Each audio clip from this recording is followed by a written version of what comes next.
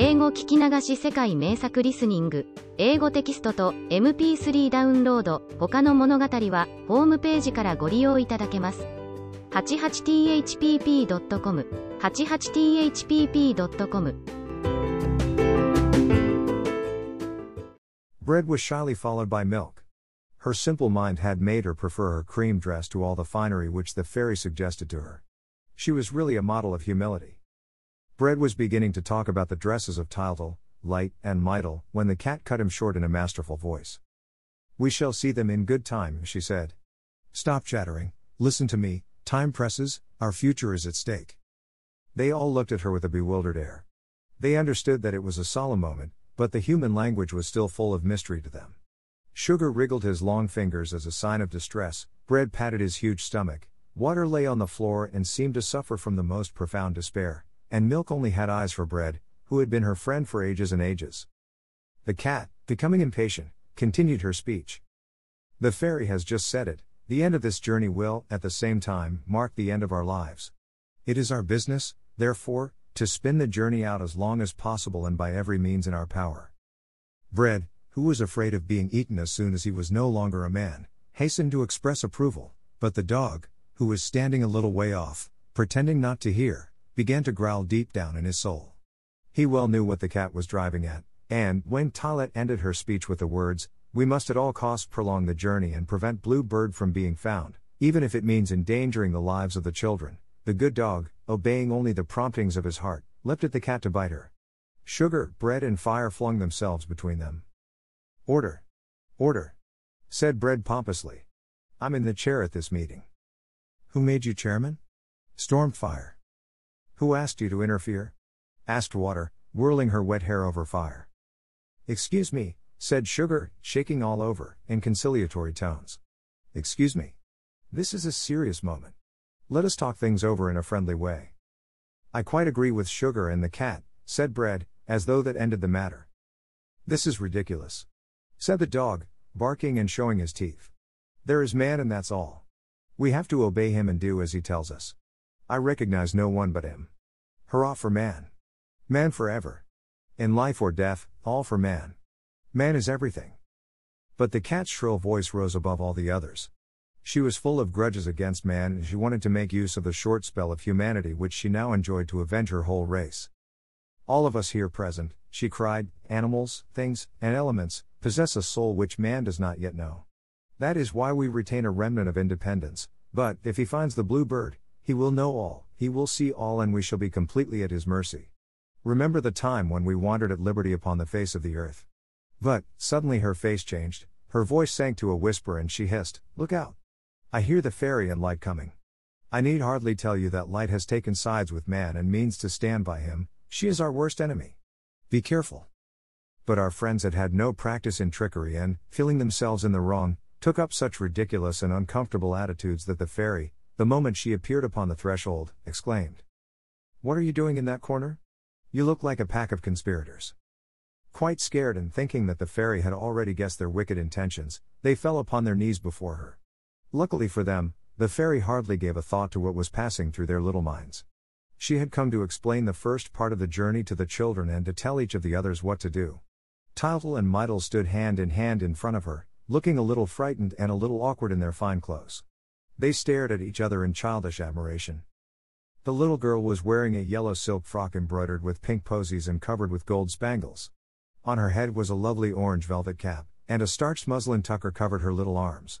Tyltyl was dressed in a red jacket and blue knickerbockers, both of velvet, and of course he wore the wonderful little hat on his head.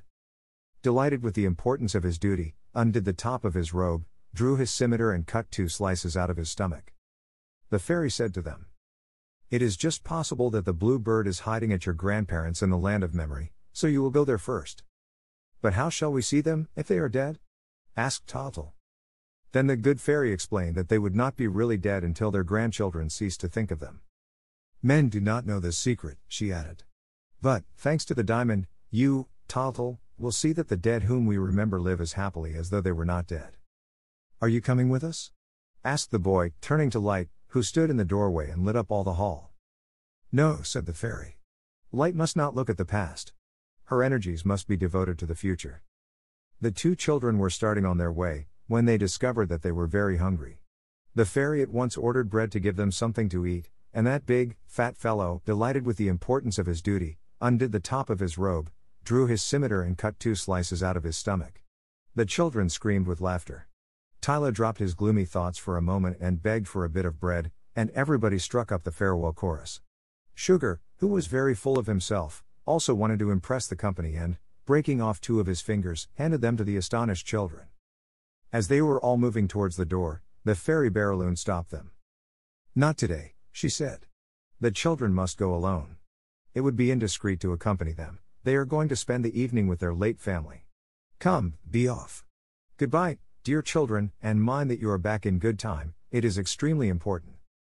Sugar also wanted to impress the company and, breaking off 2 of his fingers, handed them to the astonished children. The 2 children took each other by the hand and, carrying the big cage, passed out of the hall, and their companions, at a sign from the fairy, filed in front of her to return to the palace. Our friend Tyler was the only one who did not answer to his name. The moment he heard the fairy say that the children were to go alone, he had made up his mind to go and look after them, whatever happened, and, while the others were saying goodbye, he hid behind the door.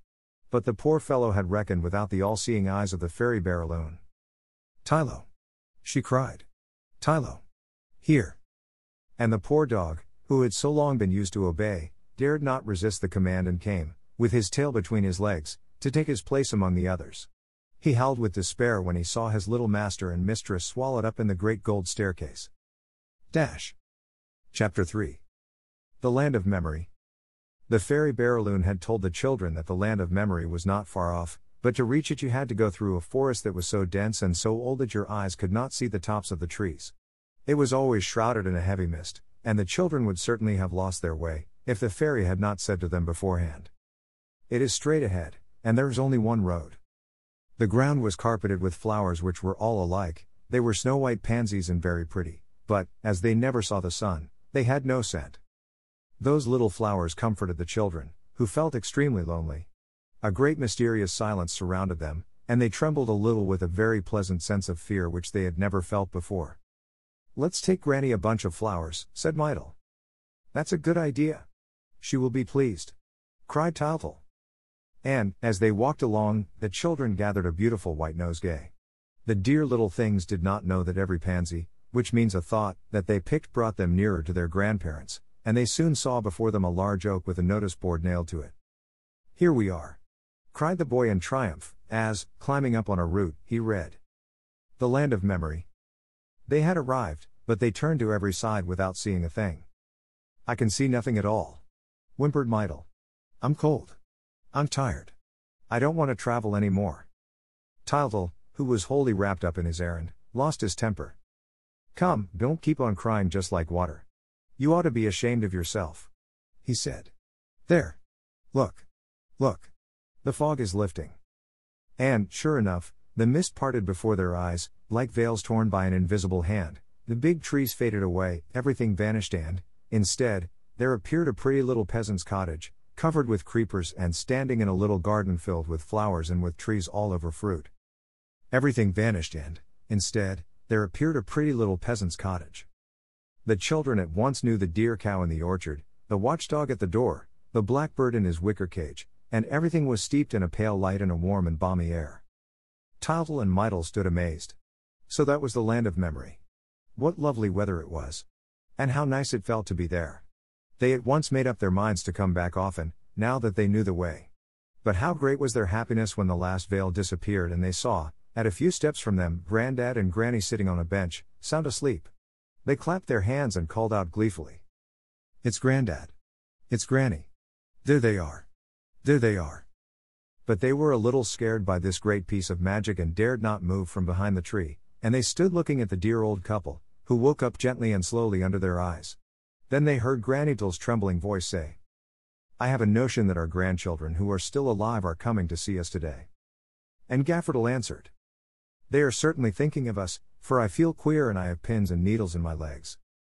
"I think they must be quite near," said Granny, "for I see tears of joy dancing before my eyes and—" Granny had not time to finish her sentence.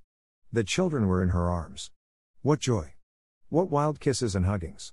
What a wonderful surprise! The happiness was too great for words. They laughed and tried to speak and kept on looking at one another with delighted eyes. It was so glorious and so unexpected to meet again like this. When the first excitement was over, they all began to talk at once. "How tall and strong you've grown, Tyltyl," said Granny. And Grandad cried. "And Mytyl. Just look at her. What pretty hair, what pretty eyes." And the children danced and clapped their hands and flung themselves by turns into the arms of one or the other. At last, they quieted down a little, and, with Mytyl nestling against Grandad's chest and Tyltyl comfortably perched on Granny's knees, they began to talk of family affairs. "How are Daddy and Mummytyl?" asked Granny. "Quite well, Granny," said Tyltyl. "They were asleep when we went out." Granny gave them fresh kisses and said, "My word, how pretty they are and how nice and clean. Why don't you come to see us oftener? It is months and months now that you have forgotten us and that we have seen nobody." "We couldn't, Granny," said Tyltyl, "and today it's only because of the fairy." "We are always here," said Grannytyl, "waiting for a visit from those who are alive. The last time you were here was on All Hallows." "All Hallows? We didn't go out that day, for we both had colds. But you thought of us. And, every time you think of us, we wake up and see you again." Tyltyl remembered that the fairy had told him this. He had not thought it possible then, but now, with his head on the heart of the dear Granny whom he had missed so much, he began to understand things and he felt that his grandparents had not left him altogether. He asked, "So you are not really dead?" The old couple burst out laughing. When they exchanged their life on earth for another and a much nicer and more beautiful life, they had forgotten the word dead. "What does that word dead mean?" asked Gaffertyl. "Why, it means that one's no longer alive," said Tyltyl. Grandad and Granny only shrugged their shoulders. "How stupid the living are, when they speak of the others," was all they said. And they went over their memories again, rejoicing in being able to chat. All old people love discussing old times.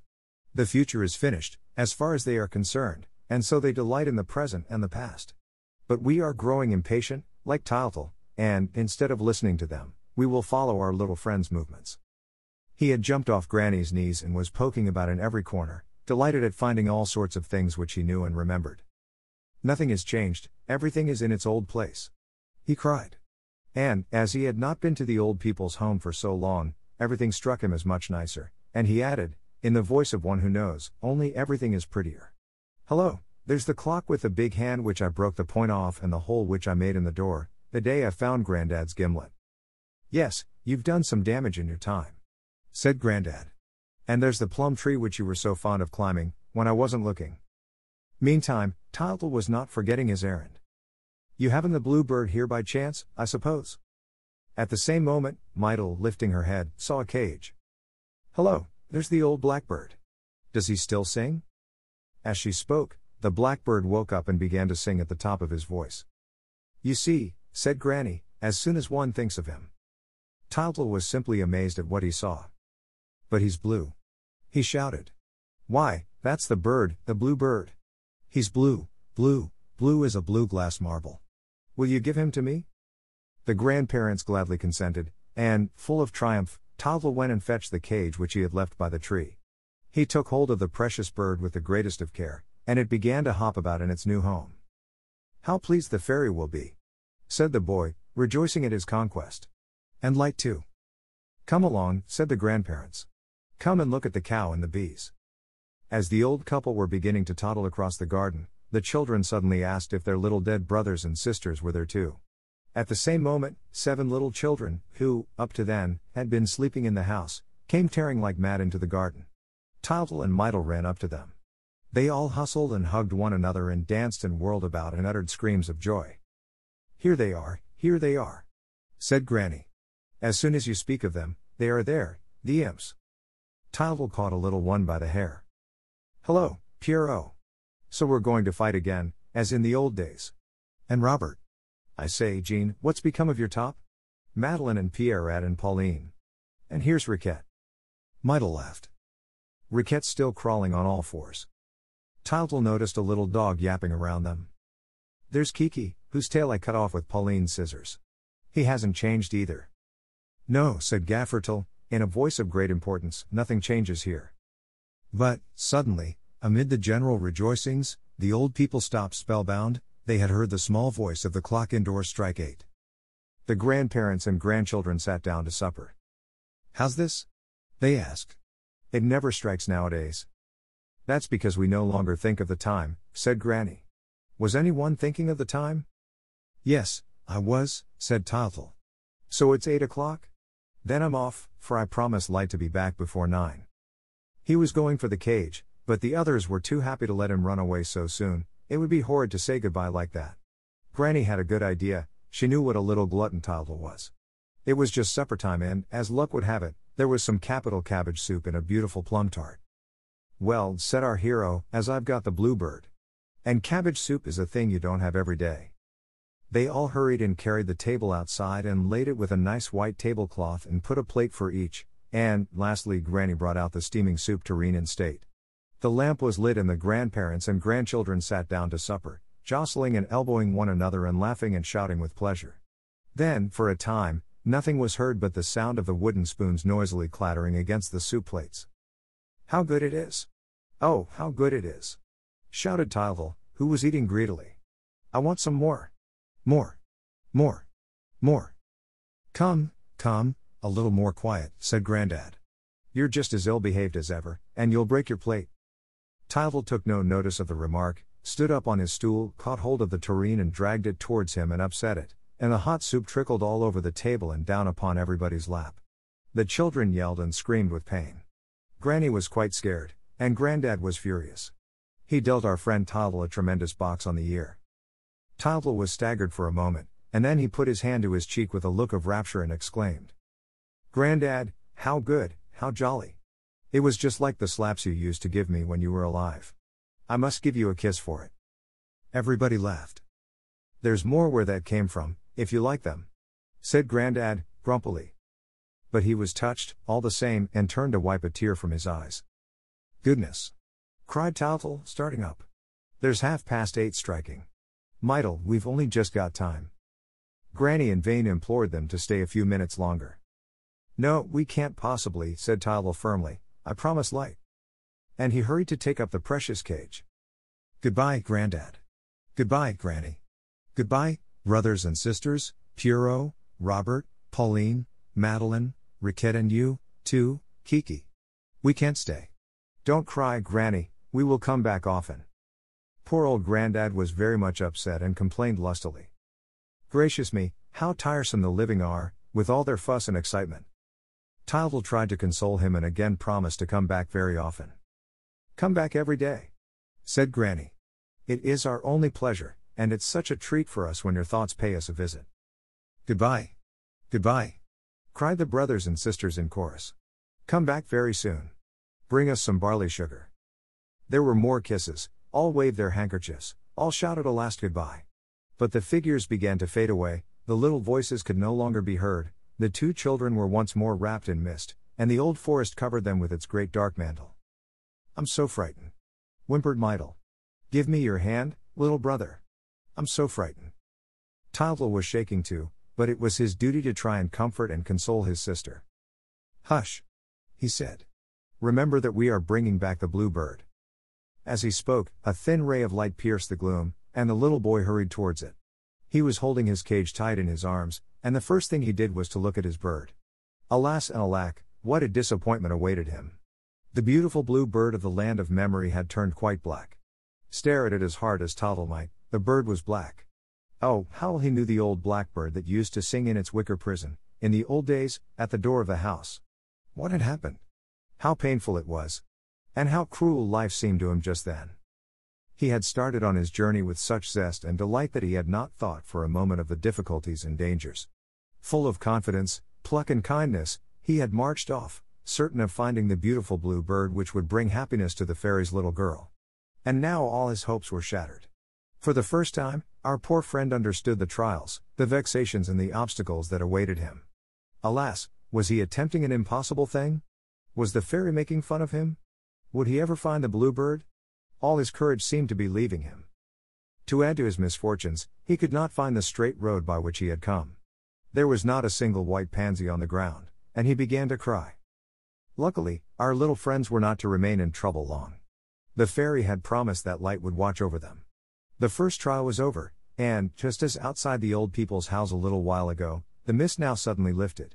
But, instead of disclosing a peaceful picture, a gentle, homely scene, it revealed a marvelous temple, with a blinding glare streaming from it. On the threshold stood Light, fair and beautiful in her diamond-colored dress. She smiled when Tildal told her of his first failure. She knew what the little ones were seeking, she knew everything. For Light surrounds all mortals with her love, though none of them is fond enough of her ever to receive her thoroughly and thus to learn all the secrets of truth. Now, for the first time, thanks to the diamond which the fairy had given to the boy, she was going to try and conquer a human soul. "Do not be sad," she said to the children. "Are you not pleased to have seen your grandparents? Is that not enough happiness for one day? Are you not glad to have restored the old blackbird to life? Listen to him singing." For the old blackbird was singing with might and main, and his little yellow eyes sparkled with pleasure as he hopped about his big cage. As you look for the bluebird, dear children, accustom yourselves to love the gray birds which you find on your way. She nodded her fair head gravely, and it was quite clear that she knew where the bluebird was. But life is often full of beautiful mysteries, which we must respect, lest we should destroy them, and, if Light had told the children where the bluebird was, well, they would never have found him. I will tell you why at the end of this story. And now let us leave our little friends to sleep on beautiful white clouds under Light's watchful care. Chapter 4. The Palace of Night. Some time after, the children and their friends met at the first dawn to go to the Palace of Night, where they hoped to find the bluebird. Several of the party failed to answer to their names when the roll was called. Milk, for whom any sort of excitement was bad, was keeping her room. Water sent an excuse, she was accustomed always to travel in a bed of moss, was already half dead with fatigue and was afraid of falling ill. As for Light, she had been on bad terms with Night since the world began, and Fire, as a relation, shared her dislike. Light kissed the children and told Tyler the way, for it was his business to lead the expedition, and the little band set out upon its road. You can imagine dear Tyler trotting ahead, on his hind legs, like a little man, with his nose in the air, his tongue dangling down his chin, his front paws folded across his chest. He fidgets, sniffs about, runs up and down, covering twice the ground without minding how tired it makes him. He is so full of his own importance that he disdains the temptations on his path, he neglects the rubbish heaps, pays no attention to anything he sees and cuts all his old friends. Poor Tylo. He was so delighted to become a man, and yet he was no happier than before. Of course, life was the same to him, because his nature had remained unchanged. What was the use of his being a man, if he continued to feel and think like a dog? In fact, his troubles were increased 100-fold by the sense of responsibility that now weighed upon him. "Ah," he said, with a sigh, for he was joining blindly in his little God search, without for a moment reflecting that the end of the journey would mean the end of his life. "Ah," he said, "if I got hold of that rascal of a bluebird, trust me, I wouldn't touch him even with the tip of my tongue, not if he were as plump and sweet as a quail." Bread followed solemnly, carrying the cage, the two children came next, and Sugar brought up the rear. But where was the cat? To discover the reason of her absence, we must go a little way back and read her thoughts. At the time when Tylette called a meeting of the animals and things in the fairies' hall, she was contemplating a great plot which would aim at prolonging the journey, but she had reckoned without the stupidity of her hearers. "The idiots," she thought, "have very nearly spoiled the whole thing by foolishly throwing themselves at the fairies' feet, as though they were guilty of a crime. It is better to rely upon oneself alone. In my cat life, all our training is founded on suspicion. I can see that it is just the same in the life of men. Those who confide in others are only betrayed. It is better to keep silent and to be treacherous oneself." The road to the Palace of Night was rather long and rather dangerous. As you see, my dear little readers, the cat was in the same position as the dog. She had not changed her soul and was simply continuing her former existence. But, of course, she was very wicked, whereas our dear Tylo was, if anything, too good. Tylette, therefore, resolved to act on her own account and went, before daybreak, to call on Night, who was an old friend of hers. The road to the Palace of Night was rather long and rather dangerous. It had precipices on either side of it. You had to climb up and climb down and then climb up again among high rocks that always seemed waiting to crush the passers-by. At last, you came to the edge of a dark circle, and there you had to go down thousands of steps to reach the black marble underground palace in which Night lived. The cat, who had often been there before, raced along the road, light as a feather. Her cloak, borne on the wind, streamed like a banner behind her, the plume in her hat fluttered gracefully, and her little gray kid boots hardly touched the ground. She soon reached her destination and, in a few bounds, came to the great hall where Night was. It was really a wonderful sight. Night, stately and grand as a queen, reclined upon her throne. She slept, and not a glimmer, not a star twinkled around her. But we know that the night has no secrets for cats and that their eyes have the power of piercing the darkness. So Tylette saw Night as though it were broad daylight. Before waking her, she cast a loving glance at that motherly and familiar face. It was white and silvery as the moon, and its unbending features inspired both fear and admiration. Night's figure, which was half visible through her long black veils, was as beautiful as that of a Greek statue. She had long arms and a pair of enormous wings, now furled in sleep, came from her shoulders to her feet and gave her a look of majesty beyond compare. Still, in spite of her affection for her best of friends, Tylette did not waste too much time in gazing at her. It was a critical moment, and time was short. Tired and jaded and overcome with anguish, she sank upon the steps of the throne and mewed, plaintively. "It is I, Mother Night. I am worn out." Night sat up, all quivering. Her immense wings beat around her, and she questioned Tylette in a trembling voice. Night is of an anxious nature and easily alarmed. Her beauty, built up of peace and repose, possesses the secret of silence, which life is constantly disturbing, a star shooting through the sky, a leaf falling to the ground, the hoot of an owl, a mere nothing is enough to tear the black velvet pall which she spreads over the earth each evening. The cat, therefore, had not finished speaking, when Night sat up, all quivering. Her immense wings beat around her, and she questioned Tylette in a trembling voice. As soon as she had learned the danger that threatened her, she began to lament her fate. What? A man's son coming to her palace. And, perhaps, with the help of the magic diamond, discovering her secrets. What should she do? What would become of her? How could she defend herself? And, forgetting that she was sinning against silence, her own particular god, Night began to utter piercing screams. It was true that falling into such a commotion was hardly likely to help her find a cure for her troubles. Luckily for her, Tylette, who was accustomed to the annoyances and worries of human life, was better armed. She had worked out her plan when going ahead of the children, and she was hoping to persuade Night to adopt it. She explained this plan to her in a few words. "I see only one thing for it, Mother Night, as they are children, we must give them such a fright that they will not dare to insist on opening the great door at the back of the hall, behind which the birds of the moon live and generally the blue bird too. The secrets of the other caverns will be sure to scare them. The hope of our safety lies in the terror which you will make them feel." There was clearly no other course to take. But Night had not time to reply, for she heard a sound.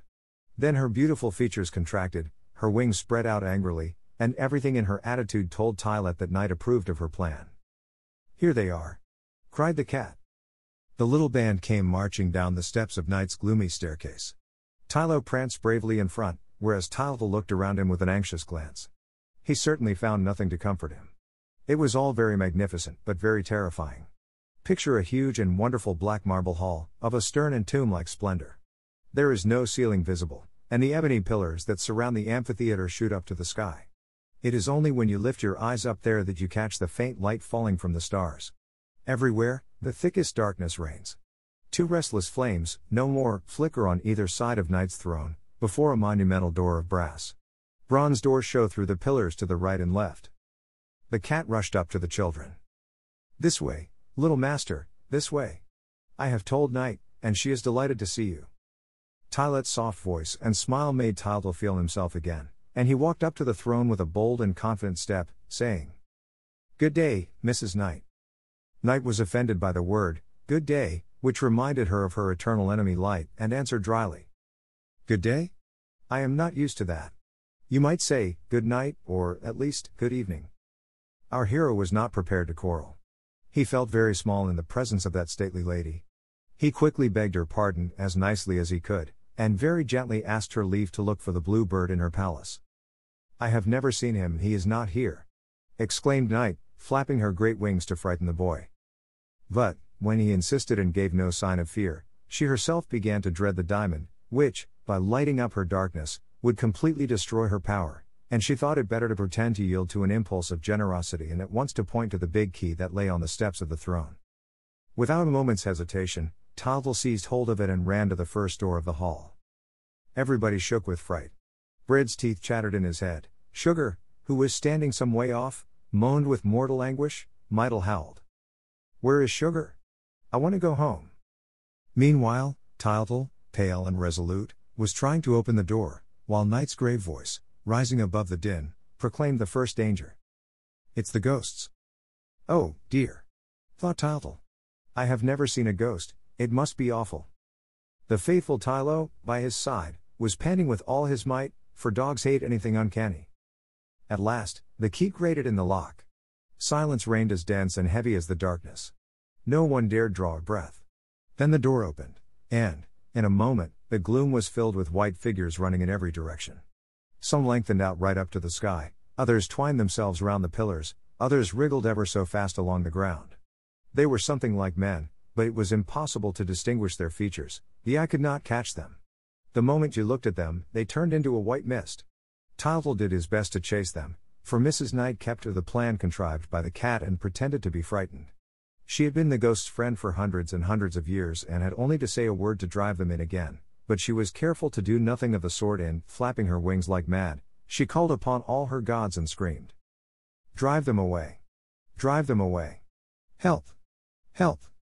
But the poor ghosts, who hardly ever come out now that man no longer believes in them, were much too happy at taking a breath of air, and, had it not been that they were afraid of Tylo, who tried to bite their legs, they would never have been put back indoors. "Oof!"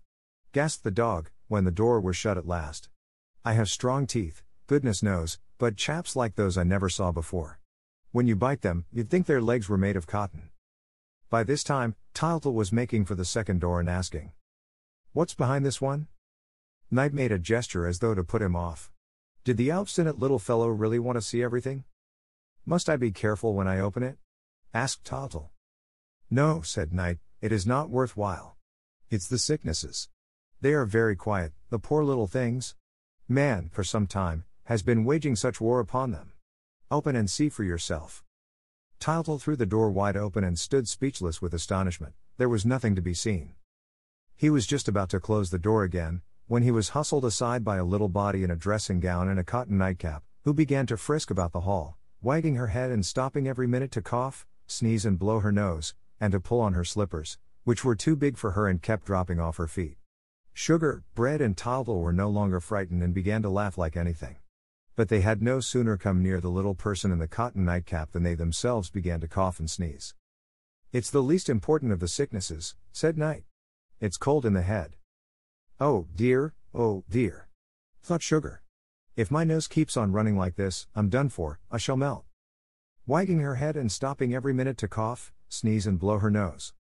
Poor Sugar. He did not know where to hide himself. He had become very much attached to life since the journey began, for he had fallen over head and ears in love with water. And yet this love caused him the greatest worry. Miss Water was a tremendous flirt, expected a lot of attention and was not particular with whom she mixed, but mixing too much with water was an expensive luxury, as poor Sugar found to his cost, for, at every kiss he gave her, he left a bit of himself behind, until he began to tremble for his life. When he suddenly found himself attacked by cold in the head, he would have had to fly from the palace, but for the timely aid of our dear Tylo, who ran after the little minx and drove her back to her cavern, amidst the laughter of Tyltyl and Mytyl, who thought gleefully that, so far, the trial had not been very terrible. The boy, therefore, ran to the next door with still greater courage. "Take care!" cried Knight, in a dreadful voice. "It's the wars. They are more powerful than ever. I daren't think what would happen, if one of them broke loose. Stand ready, all of you, to push back the door." Knight had not finished uttering her warnings, when the plucky little fellow repented his rashness. He tried in vain to shut the door which he had opened, an invincible force was pushing it from the other side, streams of blood flowed through the cracks, flames shot forth, shouts, oaths and groans mingled with the roar of cannon and the rattle of musketry. Everybody in the palace of Knight was running about in wild confusion. Bread and Sugar tried to take to flight, but could not find the way out, and they now came back to Tyltyl and put their shoulders to the door with despairing force. The cat pretended to be anxious, while secretly rejoicing. "This may be the end of it," she said, curling her whiskers. "They won't dare to go on after this." Dear Tylo made superhuman efforts to help his little master, while Mytyl stood crying in a corner. At last, our hero gave a shout of triumph. "Hurrah! They're giving way! Victory! Victory! The door is shut!" At the same time, he dropped on the steps, utterly exhausted, dabbing his forehead with his poor little hands which shook with terror. "Well!" asked Knight, harshly. Have you had enough? Did you see them? Yes, yes, replied the little fellow, sobbing. They are hideous and awful. I don't think they have the blue bird. You may be sure they haven't, answered Knight, angrily. If they had, they would eat him at once. You see, there is nothing to be done. Tyltyl drew himself up proudly. I must see everything, he declared. Light said so. It's an easy thing to say, retorted Knight, when one's afraid and stays at home. Let us go to the next door, said Tyltyl, resolutely. What's in here? This is where I keep the shades and the terrors. Tyltyl reflected for a minute. As far as shades go, he thought, Mrs. Knight is poking fun at me. It's more than an hour since I've seen anything but shade in this house of hers, and I shall be very glad to see daylight again. As for the terrors, if they are anything like the ghosts, we shall have another good joke. Our friend went to the door and opened it, before his companions had time to protest. For that matter, they were all sitting on the floor, exhausted with the last fright, and they looked at one another in astonishment, glad to find themselves alive after such a scare. Meanwhile, Tyltyl threw back the door and nothing came out. There's no one there, he said. Yes, there is. Yes, there is. Look out, said Knight, who was still shamming fright. She was simply furious. She had hoped to make a great impression with her terrors, and, lo and behold, the wretches, who had so long been snubbed by man, were afraid of him. She encouraged them with kind words and succeeded in coaxing out a few tall figures covered with grey veils. They began to run all around the hall until, hearing the children laugh, they were seized with fear and rushed indoors again. The attempt had failed, as far as Knight was concerned, and the dread hour was about to strike. Already, Tyltyl was moving towards the big door at the end of the hall. A few last words took place between them. Do not open that one, said Knight, in awestruck tones. Why not? Because it's not allowed. Then it's here that the blue bird is hidden. Go no farther, do not tempt fate, do not open that door. But why? Again asked Tyltyl, obstinately.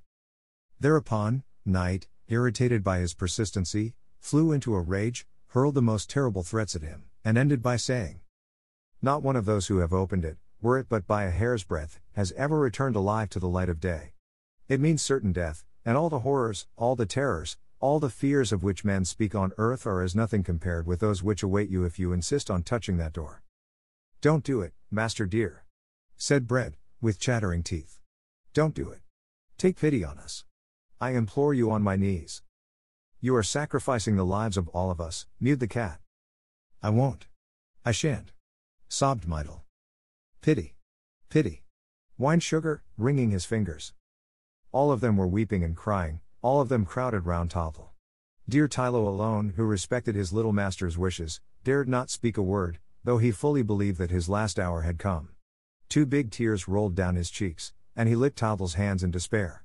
It was really a most touching scene, and for a moment, our hero hesitated. His heart beat wildly, his throat was parched with anguish, he tried to speak and could not get out a sound. Besides, he did not wish to show weakness in the presence of his hapless companions. If I have not the strength to fulfill my task, he said to himself, who will fulfill it? If my friends behold my distress, it is all up with me, they will not let me go through with my mission and I shall never find the blue bird. At this thought, the boy's heart leapt within his breast and all his generous nature rose in rebellion. It would never do to be, perhaps, within arm's length of happiness and not to try for it, at the risk of dying in the attempt, to try for it and hand it over at last to all mankind. That settled it. Tyltyl resolved to sacrifice himself. Like a true hero, he brandished the heavy golden key and cried, I must open the door. He ran up to the great door, with Tylô panting by his side. The poor dog was half dead with fright, but his pride and his devotion to Tyltyl obliged him to smother his fears. I shall stay, he said to his master, I'm not afraid. I shall stay with my little god. In the meantime, all the others had fled. Bread was crumbling to bits behind a pillar, Sugar was melting in a corner with Mydle in his arms, Knight and the cat, both shaking with fury, kept to the far end of the hall. A wonderful garden lay before him. A dream garden filled with flowers that shone like stars. Then Tyltyl gave Tylô a last kiss, pressed him to his heart and, with never a tremble, put the key in the lock. Yells of terror came from all the corners of the hall, where the runaways had taken shelter, while the 2 leaves of the great door opened by magic in front of our little friend, who was struck dumb with admiration and delight. What an exquisite surprise! A wonderful garden lay before him, a dream garden filled with flowers that shone like stars, waterfalls that came rushing from the sky and trees which the moon had clothed in silver. And then there was something whirling like a blue cloud among the clusters of roses. Tyltyl rubbed his eyes, he could not believe his senses. He waited, looked again, and then dashed into the garden, shouting like mad. Come quickly! Come quickly! They are here! We have them at last! Millions of bluebirds! Thousands of millions! Come, Mytyl! Come, Tylo! Come, all! Help me! You can catch them by handfuls. Reassured at last, his friends came running up and all darted in among the birds, seeing who could catch the most. I've caught 7 already, cried Mytyl. I can't hold them. Nor can I, said Tyltyl. I have too many of them. They're escaping from my arms. Tylo has some too. Let us go out, let us go. Light is waiting for us. How pleased she will be. This way, this way.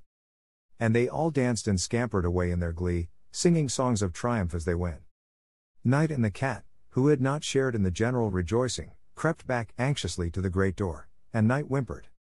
Haven't they got him? No, said the cat, who saw the real blue bird perched high up on a moonbeam. They could not reach him, he kept too high. Our friends in all haste ran up the numberless stairs between them and the daylight. Each of them hugged the birds which he had captured, never dreaming that every step which brought them nearer to the light was fatal to the poor things, so that, by the time they came to the top of the staircase, they were carrying nothing but dead birds. Light was waiting for them anxiously. Well, have you caught him? She asked. Yes, yes, said Tyltyl. Lots of them. There are thousands. Look. As he spoke, he held out the dear birds to her and saw, to his dismay, that they were nothing more than lifeless corpses. Their poor little wings were broken and their heads drooped sadly from their necks. The boy, in his despair, turned to his companions. Alas, they too were hugging nothing but dead birds. Then Tyltyl threw himself sobbing into Light's arms. Once more, all his hopes were dashed to the ground. Do not cry, my child, said Light. You did not catch the one that is able to live in broad daylight. We shall find him yet. Of course, we shall find him, said Bread and Sugar, with one voice. They were great boobies, both of them, but they wanted to console the boy. As for friend Tylo, he was so much put out that he forgot his dignity for a moment and, looking at the dead birds, exclaimed. Are they good to eat, I wonder? The party set out to walk back and sleep in the Temple of Light. It was a melancholy journey, all regretted the peace of home and felt inclined to blame Tyltyl for his want of caution. Sugar edged up to Bread and whispered in his ear. Don't you think, Mr. Chairman, that all this excitement is very useless? And Bread, who felt flattered at receiving so much attention, answered, pompously. Never you fear, my dear fellow, I shall put all this right. Life would be unbearable if we had to listen to all the whimsies of that little madcap. Tomorrow we shall stay in bed. They forgot that, but for the boy at whom they were sneering, they would never have been alive at all, and that, if he had suddenly told Bread that he must go back to his pan to be eaten and Sugar that he was to be cut into small lumps to sweeten Daddydle's coffee and Mummydle's syrups, they would have thrown themselves at their benefactor's feet and begged for mercy. In fact, they were incapable of appreciating their good luck until they were brought face to face with bad. Poor things. The fairy Barraloon, when making them a present of their human life, ought to have thrown in a little wisdom. They were not so much to blame. Of course, they were only following man's example. Given the power of speaking, they jabbered; knowing how to judge, they condemned; able to feel, they complained. They had hearts which increased their sense of fear, without adding to their happiness. As to their brains, which could easily have arranged all the rest, they made so little of them that they had already grown quite rusty, and, if you could have opened their heads and looked at the works of their life inside, you would have seen the poor brains, which were their most precious possession, jumping about at every movement they made and rattling in their empty skulls like dry peas in a pod. Fortunately, Light, thanks to her wonderful insight, knew all about their state of mind. She determined, therefore, to employ the elements and things no more than she was obliged to. They are useful, she thought, to feed the children and amuse them on the way, but they must have no further share in the trials, because they have neither courage nor conviction. Meanwhile, the party walked on, the road widened out and became resplendent, and, at the end, the Temple of Light stood on a crystal height, shedding its beams around. The tired children made the dog carry them pick-a-back by turns, and they were almost asleep when they reached the shining steps. 英語聞き流し世界名作リスニング。英語テキストと MP3 ダウンロード。他の物語はホームページからご利用いただけます。88thpp.com 88thpp.com